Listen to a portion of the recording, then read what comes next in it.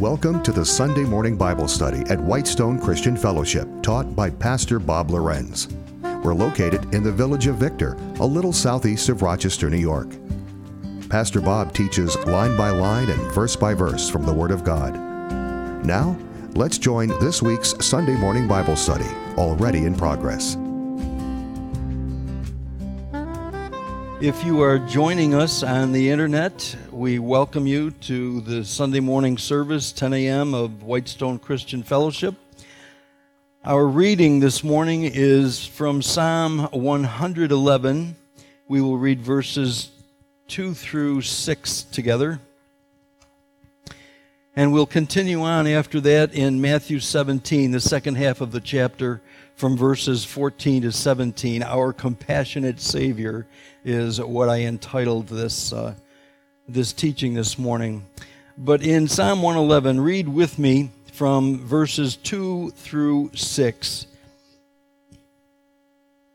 The works of the Lord are great, sought out of all them that have pleasure therein. His work is honorable and glorious, and his righteousness endureth forever. He hath made his wonderful works to be remembered. The Lord is gracious and full of compassion. He hath given meat unto them that fear him. He will never be mindful of his covenant. He hath shown his people the power of his works, that he may give them the heritage of the heathen. He will ever be mindful of his covenant. He doesn't forget it. From the first covenant to the eighth covenant, he doesn't forget anything that he has promised to his creation, us. But he's full of compassion. And what God would not be full of compassion over the things that he has made, the things that he is responsible for, the things that he promised to maintain for us. This is an awesome little section of the psalm. And we didn't read verse 1, but it starts out with, "Praise ye the Lord, I will praise the Lord with my whole heart, in the assembly of the upright and in the congregation." Well, here's the congregation, and when we meet out in assembly in public places, God is there with us. And his covenant is permanent, whether we're in this building or in our homes or out doing our shopping or at work or whatever it may be. He is faithful continually, and he is compassionate. Sometimes I wonder how he does it. But that is his nature, to always be faithful and compassionate, always watchful over the things that are his. And the scriptures tell us that he owns the cattle on 1,000 hills, and we should assume then that he also owns the hills. As we move into the Gospel of Matthew and our teaching this morning, we find an interesting thing in the message from 2 weeks ago, the message last week, and the message this week. And from 2 weeks ago, in verse 21 of 16, it says, "From that time forth began Jesus to show unto his disciples how that he must go unto Jerusalem and suffer many things of the elders and chief priests and scribes, and be killed, and be raised again on the third day." That last phrase is important. Across the page in chapter 17, verse 9, he reminds us of that last phrase. It says, "As they came down from the mountain, Jesus charged them, saying, Tell the vision to no man until the Son of Man be raised again from the dead." So there's this message, this repeated message of the Lord's suffering in Jerusalem, but his being raised from the dead. And later on in this chapter, in this section of chapter 17, it says, "And they shall kill him, and the third day he shall be raised again." And they were exceedingly sorry. One of the things that is really interesting about the apostles is that, unlike us, we tend to remember the last things that were said in a conversation. These guys only remembered the first part, that he's going to be slain, he's going to suffer many things. They missed that last phrase, that he would be raised from the dead on the third day. It's sort of a crime that they missed it, but they are so emotionally attached to Jesus, their leader, the one that gives them ministry, the one that supplies everything that they need. Even according to Peter, last month, we heard Peter state outright, "You're the Son of the living God. You are the Christ." A proclamation that he is the Messiah. He's the one that they have waited for. And so they're clinging to him, and they don't want to hear any bad news. They just want to hear the good news. And they miss the good news on all three of these verses, that on the third day he would be raised again. There's some denseness in there someplace. But you know, our emotions can take us over. And we hear the things that we want to hear. Nobody wants to hear about suffering. But that's what they remembered. Because they all know that suffering is universal in mankind. I don't know anybody that hasn't suffered in some way at some point in their lives.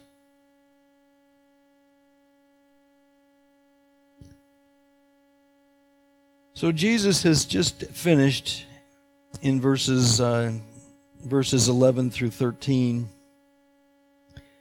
telling them about Elijah coming. That Elijah would surely come. And Jesus answered and said unto them, "Elijah truly shall come and restore all things. But I say unto you that Elias is come already, and they knew him not, but have done unto him whatsoever they listed. Likewise shall also the Son of Man suffer of them." Then the disciples understood that he spoke unto them of John the Baptist. They've already proclaimed him to be the Son of God. They were all in agreement with that, basically. And they understood that John the Baptist was the forerunner to the Messiah. Well, Elijah has only fulfilled part of his ministry. In the Old Testament, Elijah had the ability to pray to God and stop the rain. He had the ability to pray to God and have fire rain down from heaven. Well, John the Baptist didn't do any of that. But John the Baptist did one thing.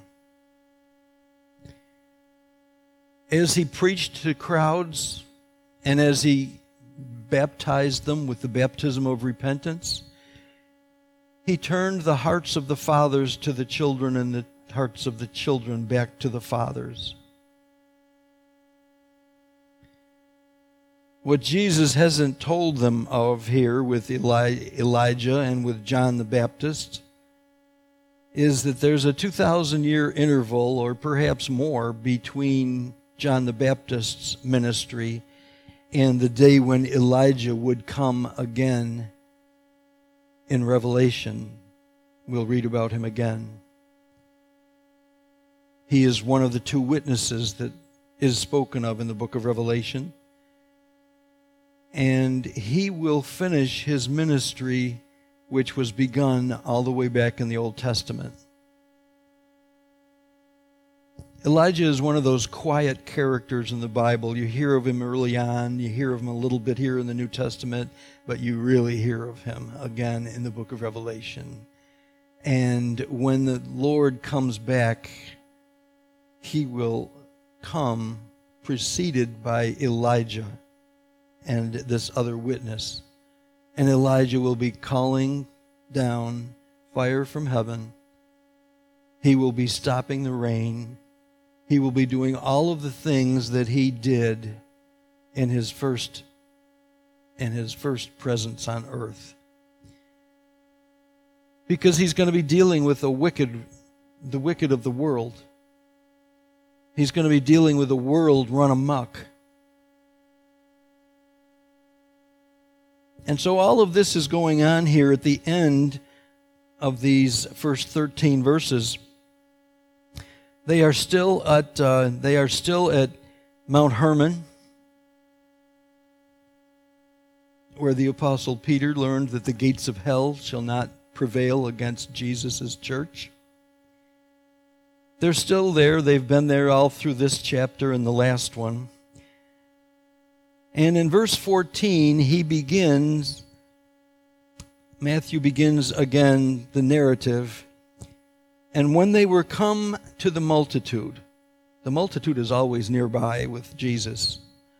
They may be up on the mountain, they might be in private conversation, but when they come back to the multitude, there came to him a certain man, kneeling down to him, saying, Lord, have mercy on my son, for he is a lunatic.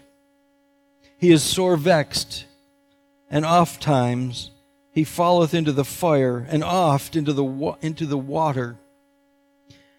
This word lunatic here,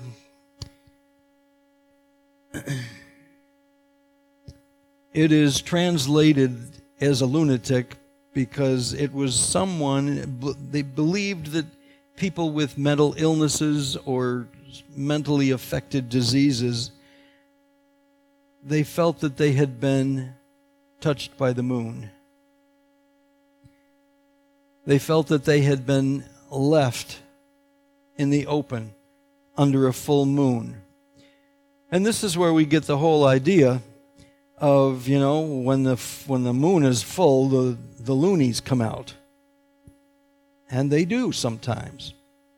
I heard a pastor do a teaching on this section, and he said, when there's going to be a full moon, my wife and I take the phone off the hook because all sorts of people call for all sorts of reasons, and none of them are really legitimate. And he said, the crazies do come out when the moon is full. And I don't know of a more compassionate pastor than that one. But nonetheless, here is this father that has said to Jesus directly, have mercy on me, Lord. I'm powerless. I don't know what to do. My son acts crazy. Now, there are some believe that there was some epilepsy involved, but what we really find out is there is a demonic possession here. Have mercy on my son. What father doesn't come to the Lord and intercede for his son? No human father that I know would ever not do that. He's a lunatic. He is sorely vexed. And frequently he falls into the fire and sometimes even into the water. He can't control the movements of his arms and his limbs.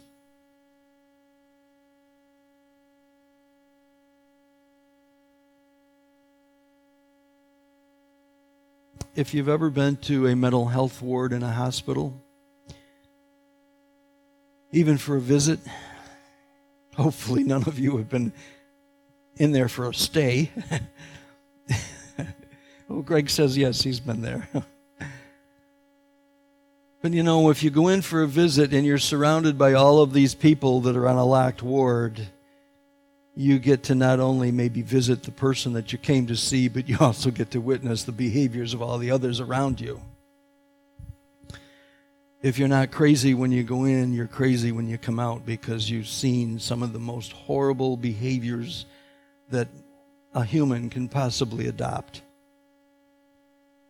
But in this sense, at this time, as we're reading, this poor son of the man falls into the fire, falls into the water, can't control his walk. He seems to be possessed. And the father says in verse 16, I brought him to thy disciples, and they could not cure him. Then Jesus answered and said, O faithless and perverse generation, how long shall I be with you? How long shall I suffer you? How long do I have to put up with you guys? Jesus says to them, this is exasperation and frustration.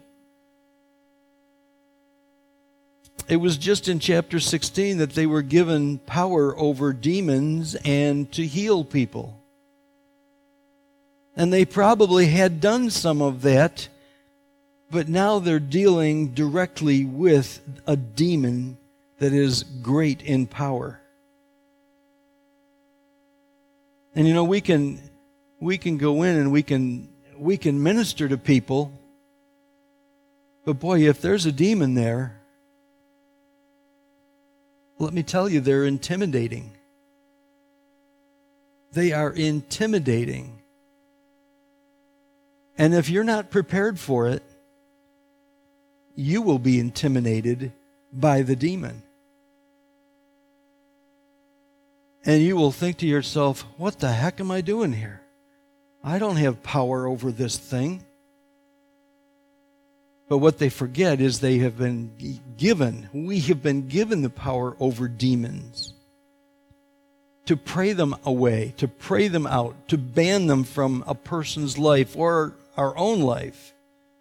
Submitting ourselves to God, and Satan will flee from him.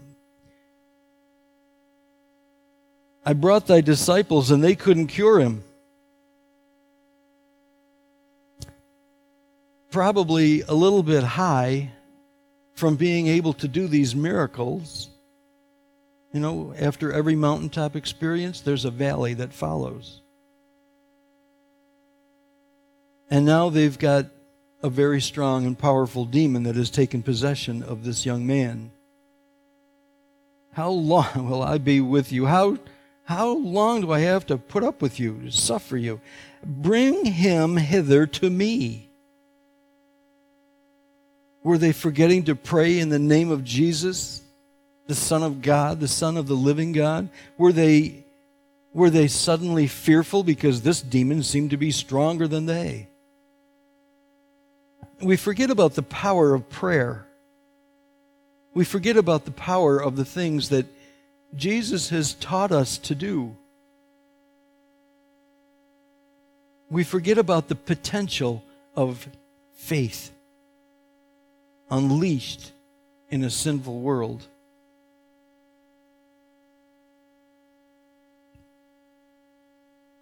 In verse 18 it says, and Jesus rebuked the devil, and he departed out of him, and the child was cured from that very hour. Bing, bang, boom, it's done. At the word of Jesus Christ, Satan flees.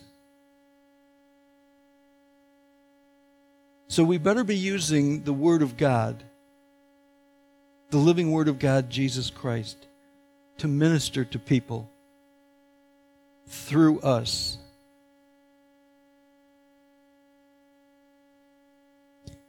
If Jesus wasn't here physically at this particular point in time, what would have happened to that young man? He'd still be possessed because the apostles couldn't cure him. They couldn't cast out the demon. Well, there are still demons today, and this apostolic power through faith and prayer rests in all of us. Especially and particularly in the ones that have been given a gift of healing. It's a spiritual gift. It's a gift that Satan hates. He rebuked the devil, and the devil departed out of him, and the child was cured from that very hour. I've said this before. We're all part of a big basketball team. We've got one star player that he can make that ball swish through the bucket every single time he shoots. Our job is to get the ball to Jesus and let him score the win. We have nothing of our own power.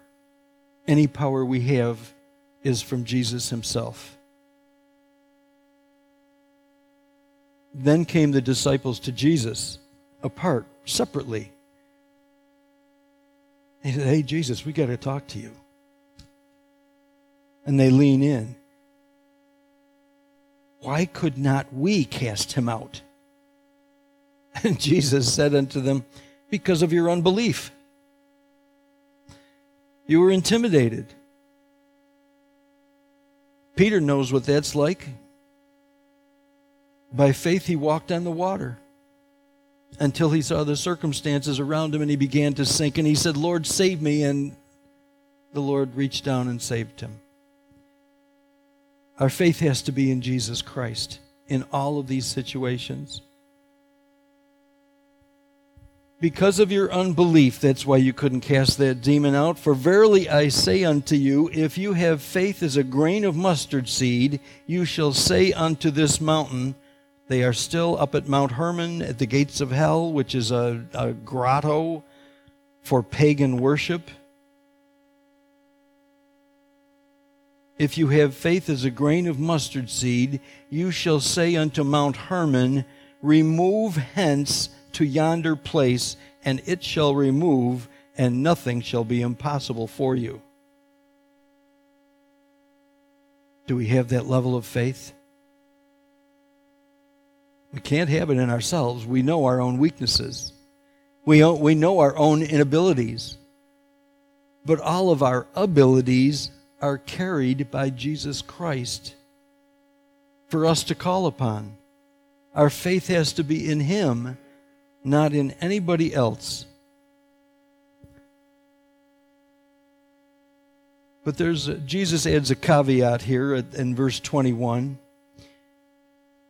Howbeit, this kind, this strong kind, this kind that possesses people and throws them in the lake and throws them in the fire and has them acting crazy, this kind goes not out but by prayer and fasting. Did you pray? Did you fast beforehand, you disciples and apostles? See, that's what's really important. These are the things that Jesus has been teaching them all along. But they get a little big head because, wow, did you see that? We cast out that demon. There was like nothing. Jesus is so good to us. And they forget to fast and pray for all of the other ones. All the other ones that they are approached with.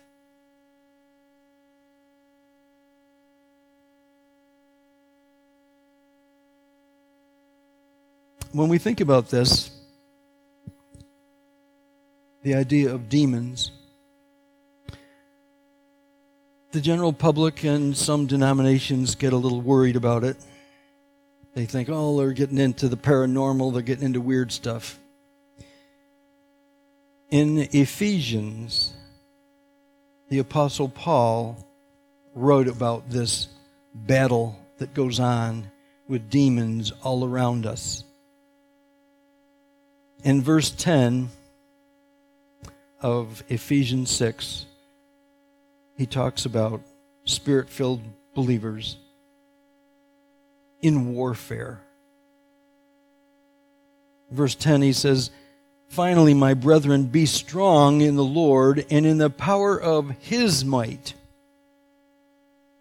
Put on the whole armor of God, that you may be able to stand against the wiles of the devil.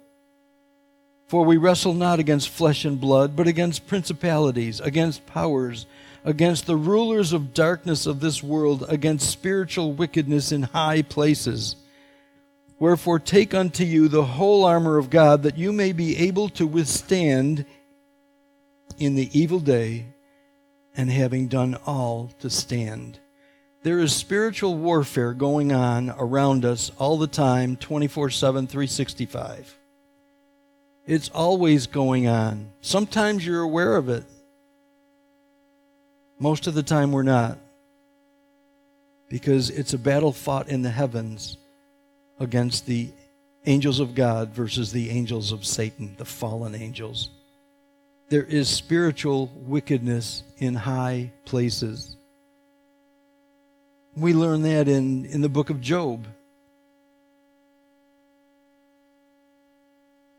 In the book of Job, we find, God finds, he discovers Satan walking around in the throne room of God himself. And Satan says to God, he says, what about this Job? Ah, yes, my servant Job, God says, a perfect and an upright man.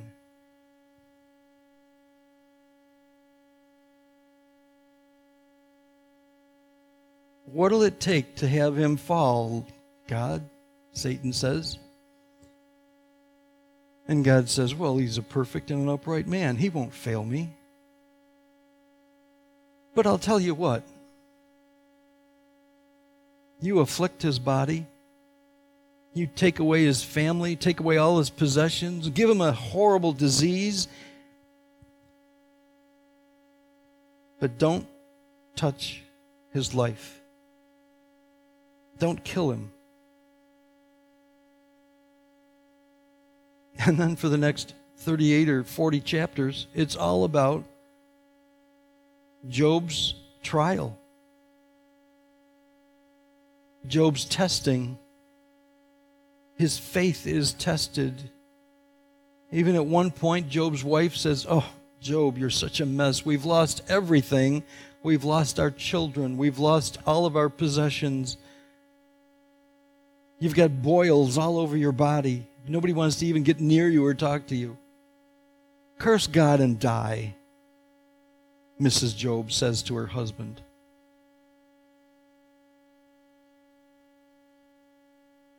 In the end, because Job did not deny God, his family was restored. His herds were restored. His possessions were restored. The Lord blessed him. And the Lord dealt with something else. The Lord dealt with, in the process of having all that taken away and then restoring it, he showed Job that Job had a sense of pride about being a believer and being a child of God, as though it was something that he himself deserved. And the Lord took that element of pride away from Job and said, here, this is what your life is like without me. The Lord giveth, and the Lord taketh away. But if you're faithful, the Lord can restore it all. And that's the hope that we all have by being children of God, the true and the living God.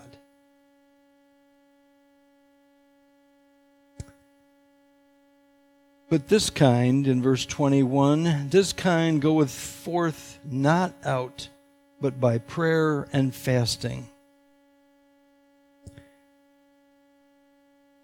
And then they move on back toward the Galilee region. The Galilee is in the northern part of Israel. Mount Hermon is up at the border with Syria, what we now know as Syria and Lebanon. So there's a little trek that they're going to make down through the Hula Valley and across the plains into the Galilee region itself. And while they abode in the Galilee, starting at verse 22, Jesus said to them again, "The Son of Man shall be betrayed into the hands of men, and they shall kill him, and the third day he shall be raised again." And they were exceedingly sorry. This is the third time in these couple of chapters here that they missed that last phrase, "on the third day he will raise again." But you know, that's a hope that I think we all have, that we'll be raised again. But for Jesus to say that he's going to raise again, and be mindful of this, that he has not raised Lazarus from the dead yet for them to see. So this is a whole new frame of reference. Oh, what's he mean by that? He's going to be raised again on the third day. Well, they hadn't been reading their Psalms, basically. Psalm 16. My God will not leave my soul in the grave. He'll be raised again. But all they heard were the things that were making them sorrowful. And when they were come to Capernaum, they that received tribute money came to Peter and said, "Doth not your master pay tribute?" And he said, "Yes."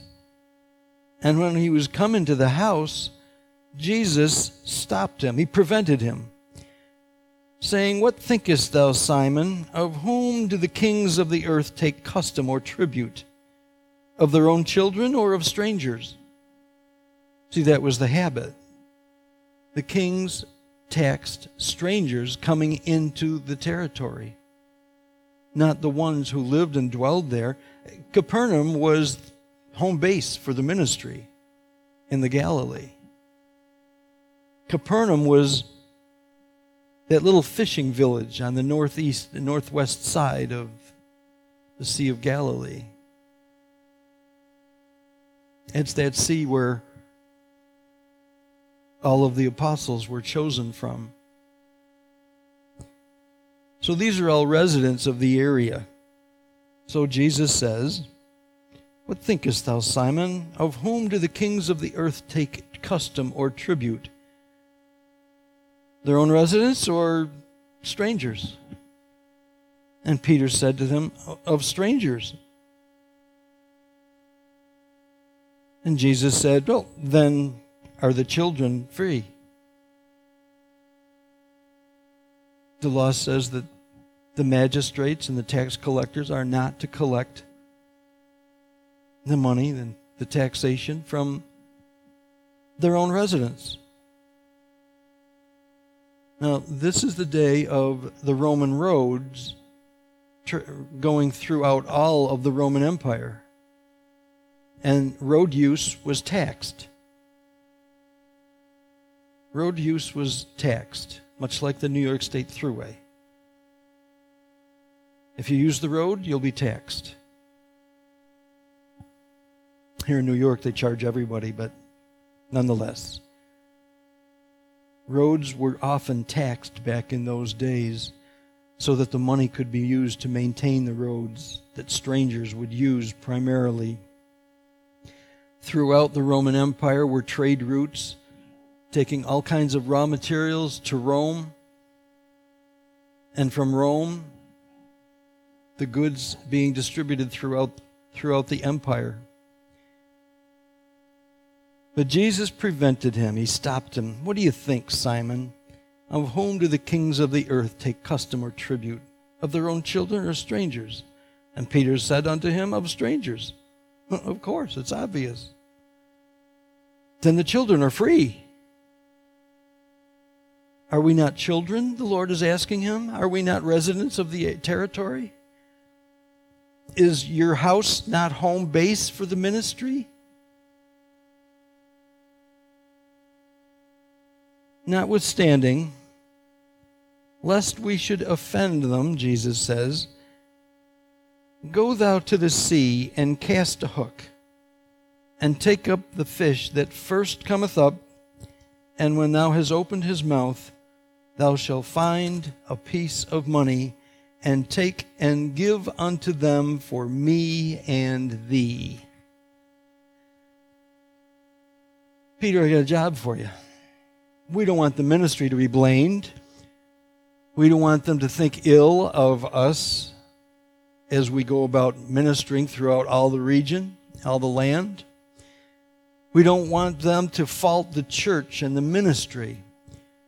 So notwithstanding, lest we should offend them, go out to the sea, cast a hook, and take up the first fish that comes up, and when you open his mouth, you'll find a piece of money, and give it to them for your and my tribute money. Now, who's he talking to here? He's talking to Peter, the great fisherman. Peter knows how to cast a hook. Peter loves casting hooks. He loves to fish. Go out and do what you love to do and take the money and give it to them. See, it's not even work when you love doing it. It's what comes naturally to us. So Peter was obedient, and he did exactly as the Lord said. He threw a hook out. First fish that came up, look, there's a coin in its mouth. The fish has been swimming near the wishing well. And he picked up a coin. But just like with Jonah, a great fish was prepared for Jonah. This little fish was prepared for Peter and a coin. Is there anything too hard for God? Nothing. Nothing. There is nothing too difficult for him. With him, all things are possible. But make sure you're giving him credit for it. Make sure you're calling upon him. I can only imagine Peter going out and casting that hook in the water and saying, "Oh, Lord, make sure this fish has the coin. I don't want to catch the wrong fish." The faith of men versus the faith in the Lord Jesus Christ. Faith in our own abilities, it can fail. It's our abilities that fall short of God's glory. It's our behaviors that fall short. God's glory is eternal. Eternal and forever. Heavenly Father, we thank you for this message today. We see in it the failure of the disciples. We see the Lord's frustration. But the Lord did not forget about the patient. He didn't forget about the need just because of a little upset with the apostles. How long do I have to put up with you? He says. That's frustration. But he immediately got to work on the young man, and the demon was cast out immediately. Lord, let us be as you have taught us to be. Faithful, trusting in our faith in you rather than in anything that we can possibly do ourselves. Lord, we look to you for all things. Even as Paul wrote in Philippians chapter 4, my God shall supply all your needs according to his riches in glory. Lord, help us define what our needs are. Help us differentiate them from our wants. Lord, show us your way. Teach us your truth. And let us follow you. All glory belongs to you. All power belongs to you. All honor belongs to you, even as it tells us in Revelation chapter 11. All power, honor, and glory belong to you because, Lord, you are worthy of every bit of our praise and our worship. We ask you to be with us this week. Go before us. Lord, let our paths cross with someone who is in need of an encouraging word. Let us point them back to you and let you restore them to true faith. Lord, we love you and we thank you. We thank you for this young man, this lunatic, touched by the moon, who's now is touched by the sun. Father, we thank you for him. And though we never hear of him again, he's your child, and we will meet him someday. Lord, we thank you. Again, all glory belongs to you. Help us to walk with you this week. Don't let us run ahead. Don't let us lag behind. Help us to stay right at your side. In Jesus' name, amen. From Psalm 67, verses 1 and 2. God be merciful to us and bless us and cause his face to shine upon us, that thy way may be known upon earth, thy saving health among all nations. God bless you. Have a great walk with Jesus this week. Walk with our King. Walk with our Savior. Let him be your guide. Enjoy the day. It looks like it's a little cooler, a little more pleasant. We had a phone call from a family friend from Florida, and they said, "Hey, what's going on up there? It's hotter up there than it is down here." And it was. Now we're getting the benefit of the cooling that comes with the fall weeks ahead of us. God bless you all. Have a great day in the Lord. Thank you for listening to the Sunday Morning Bible Study at Whitestone Christian Fellowship, taught by Pastor Bob Lorenz. To access the list of teachings or to check the archives for Pastor Bob's weekly Bobservations column, log on to whitestonecf.com. There you can also check the weekly schedule and any upcoming events.